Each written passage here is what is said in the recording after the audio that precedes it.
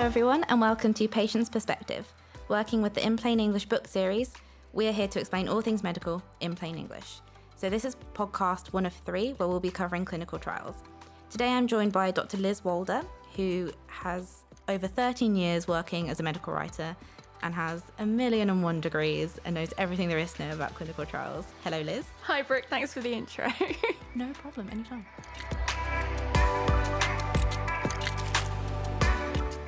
So Liz, first up, what is a clinical trial? Okay, so a clinical trial is a type of research which explores whether a medical treatment or device or even a treatment strategy is safe and effective in humans. It's a really important part of the research process, and it allows researchers to explore different parts of the disease as well as the treatment and look for new options for patients in the future. Oh, that's really nice.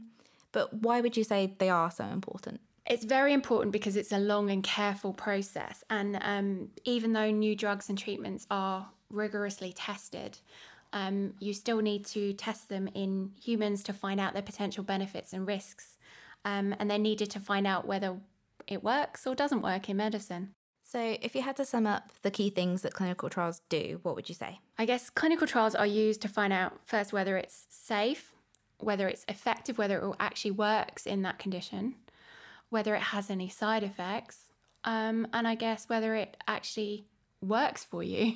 And what about medicines that are already being prescribed? How does it affect those? I guess it also looks at whether it's more effective than those treatments or works worse than those treatments. Great. So how would you say clinical trials meet those goals? Are there different types of trial for each goal? Yeah, there are many different types of trials, and the types are called phases, and there are 4 phases in total, and those are used at different stages during the process to investigate the safety and effectiveness of a treatment. So 4 phases. Why don't we talk through them and go into each one a bit more? So what does a phase 1 trial involve? Okay, so a phase 1 trial is usually done in healthy volunteers and in a small group of participants, usually between 50 to 100. And they are used to have a look at whether it's safe and effective to use in humans. And they're sometimes used to look at dosing as well. So and this is called dose ranging or dose finding. This is used to find out which dose is correct to be used in humans. And what about a phase 2 trial? What does that involve? So a phase 2 trial is a much larger trial. It's done in 100 to 300 people, but this time it's done in actual patients, so the patients who have that condition. And they are used, again, to look at safety and effectiveness, but in a bigger population and in people that actually may benefit from that drug. And what about a phase 3 trial? Okay, so phase 3 trials are even larger. So they are usually about 1,000 to 3,000 people. And it's usually done globally. So a lot of different countries are involved in these trials. Again, it's in patients who have that condition. And they're usually done to test a treatment against either a current treatment or the standard of care, sometimes that's what it's called, or a placebo. Okay, and what exactly is a placebo, just in case anyone out there doesn't know? Okay, so a placebo is a dummy treatment that's often used in phase 3 trials, and it usually is a treatment that's designed to look and smell and even taste like the treatment that's being tested. It's sometimes called a sugar pill. Interesting. So I think we'll definitely be looking more into placebos in a future episode, but right now let's kind of round up the phases of clinical trials with phase 4.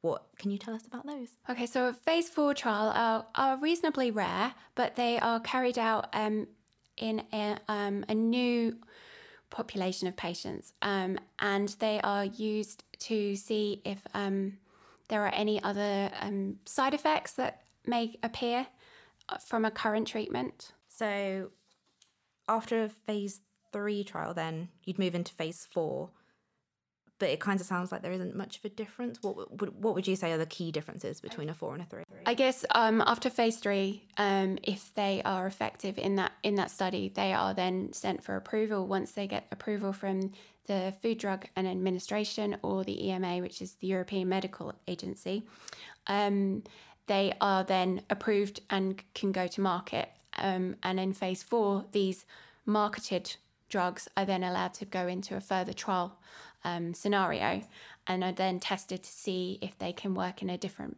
patient population, i.e. a different therapy area, or a different, or to see if they can find side effects that weren't found before. So does every clinical trial go to market, as you said before? So does every clinical trial produce a treatment that will go on to be used by patients? No, unfortunately not. There are many clinical trials that are not successful. However, the thing to remember is that even though the treatment may not work, or it might not be as effective as the standard care of treatment, it can still be used by researchers, and it's really important information for patients in the future. So that is a very good point, Liz, and one we should hammer home. All of these trials, no matter the outcome, will still help patients. Yeah, absolutely. Now, you mentioned before that phase 1 trials use healthy volunteers, and then in later phases, patients can get involved. Why would people choose to participate in these trials? Okay, so if you are a healthy volunteer, you may want to volunteer because you would like to make a difference to people's lives, you may also get payment, but that is quite rare still. And what about if you're a patient? If you're a patient, there's quite a few different reasons. I guess the first one would be that you are looking for a better treatment than your existing one. It could be that your treatment options are limited, so going on a clinical trial just gives you a different option. And it could be the fact that you would just prefer some additional monitoring and care and realise that going on a clinical trial may provide that. And also you want to help the patients in the future. It may be the case that this trial might not help you, but it may help patients in the future. That's a really nice sentiment. So we've established that clinical trials are a big commitment, and what we've kind of covered is why people would volunteer for one. But why would people be asked to participate in one instead of going out and finding one themselves? Okay, so I guess I covered a few of those. The first one would be that your treatment options are currently limited. So actually going on a clinical trial gives you another option. So your doctor may suggest that. It may be the fact that your doctor is not sure what treatment to give you, and therefore they suggest a clinical trial. I guess you may want additional monitoring. They may think that is necessary. And it could be the fact that sadly your current treatment is just not working, and therefore you may want to try something different. And again, sadly, if you are on your last treatment option that's available in the system, it may be the next step before palliative care. And can you describe what palliative care is, just for people who might not know? Yeah, of course. So palliative care is when you have kind of exhausted all current treatment options. So palliative care is when you are given care and support, but not necessarily a medical drug. So you're just being looked after as long as you can be. Those are a lot of reasons for one person to take part in one, but there is still a lot to think about. So why don't we kind of make a little pros and cons list for people who might be weighing up joining a clinical trial. So what are some of the advantages of people volunteering for a clinical trial or just joining one? Okay, so I guess an advantage would be that you are given more treatment options, that you are given additional care and support and monitoring of your condition, which may be something that you are looking for. And I guess it may be the fact that your treatment options are limited and therefore you need something different, or your standard of care treatment is just not working. So it provides an additional option. So how about, because it is very much a personal decision to join a trial, would a patient approach a doctor? Like, is this mainly in their hands then? It depends, actually. I guess sometimes the doctor will look at your treatment schedule, be looking at your history and not know which way to go. And sometimes they'll find a clinical trial and think, oh, yes, that person may be appropriate for this trial. And they may suggest it. If they do that, I guess they are given, your doctor will give you a patient information sheet, which provides a bit of information about that trial, but also allows you to ask any questions you may have.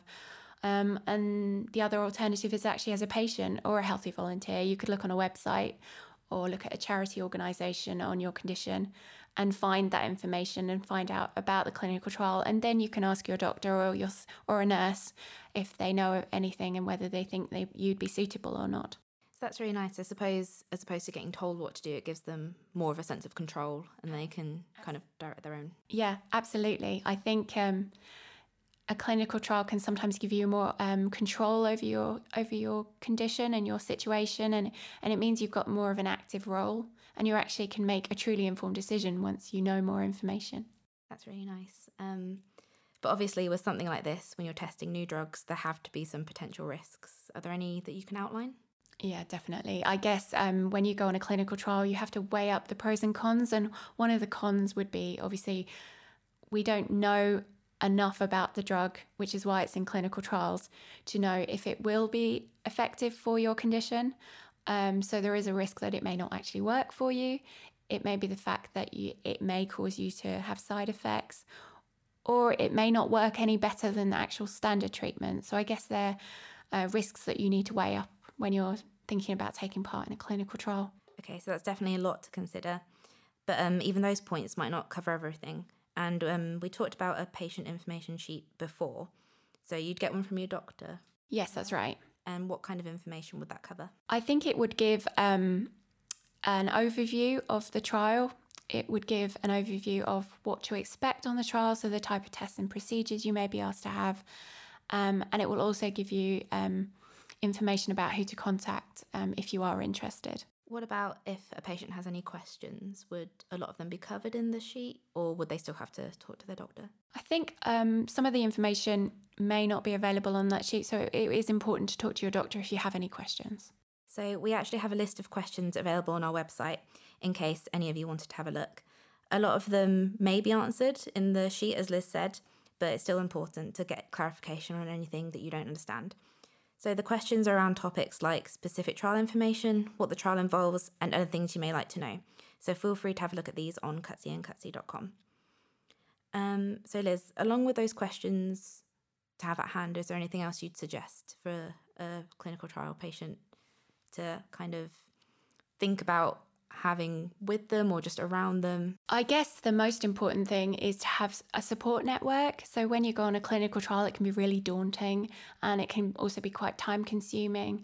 You'll be asked to have a number of tests and procedures, and you may not feel very well during the time of the trial. So it's important to have your friends and family around you, and they may be able to help with any transport difficulties you have, or even just support you when you're having a bad day, or just be there to talk to. Thanks for all of that, Liz. That was very informative. And I think we covered a lot about clinical trials today and what it means when you sign up for one. No problem, Britt.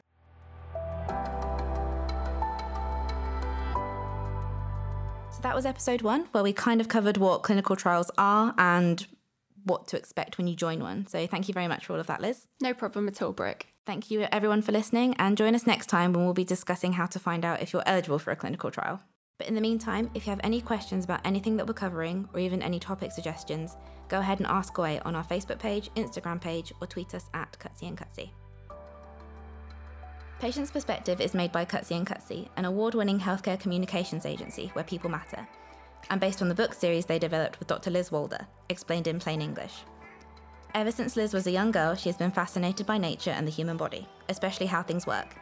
After gaining a degree in biology at the University of Aberystwyth, Liz went on to get a master's degree in immunology of infectious diseases from the London School of Hygiene and Tropical Medicine, and later a PhD from the University of Edinburgh's Medical School.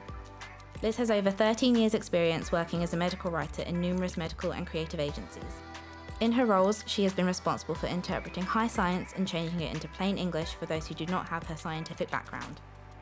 Liz believes passionately in making science and health information accessible to everybody. She also loves innovative science and is a huge fan of CSI in-house. Liz currently heads up the content team at Cutsey & Cutsey as scientific team leader.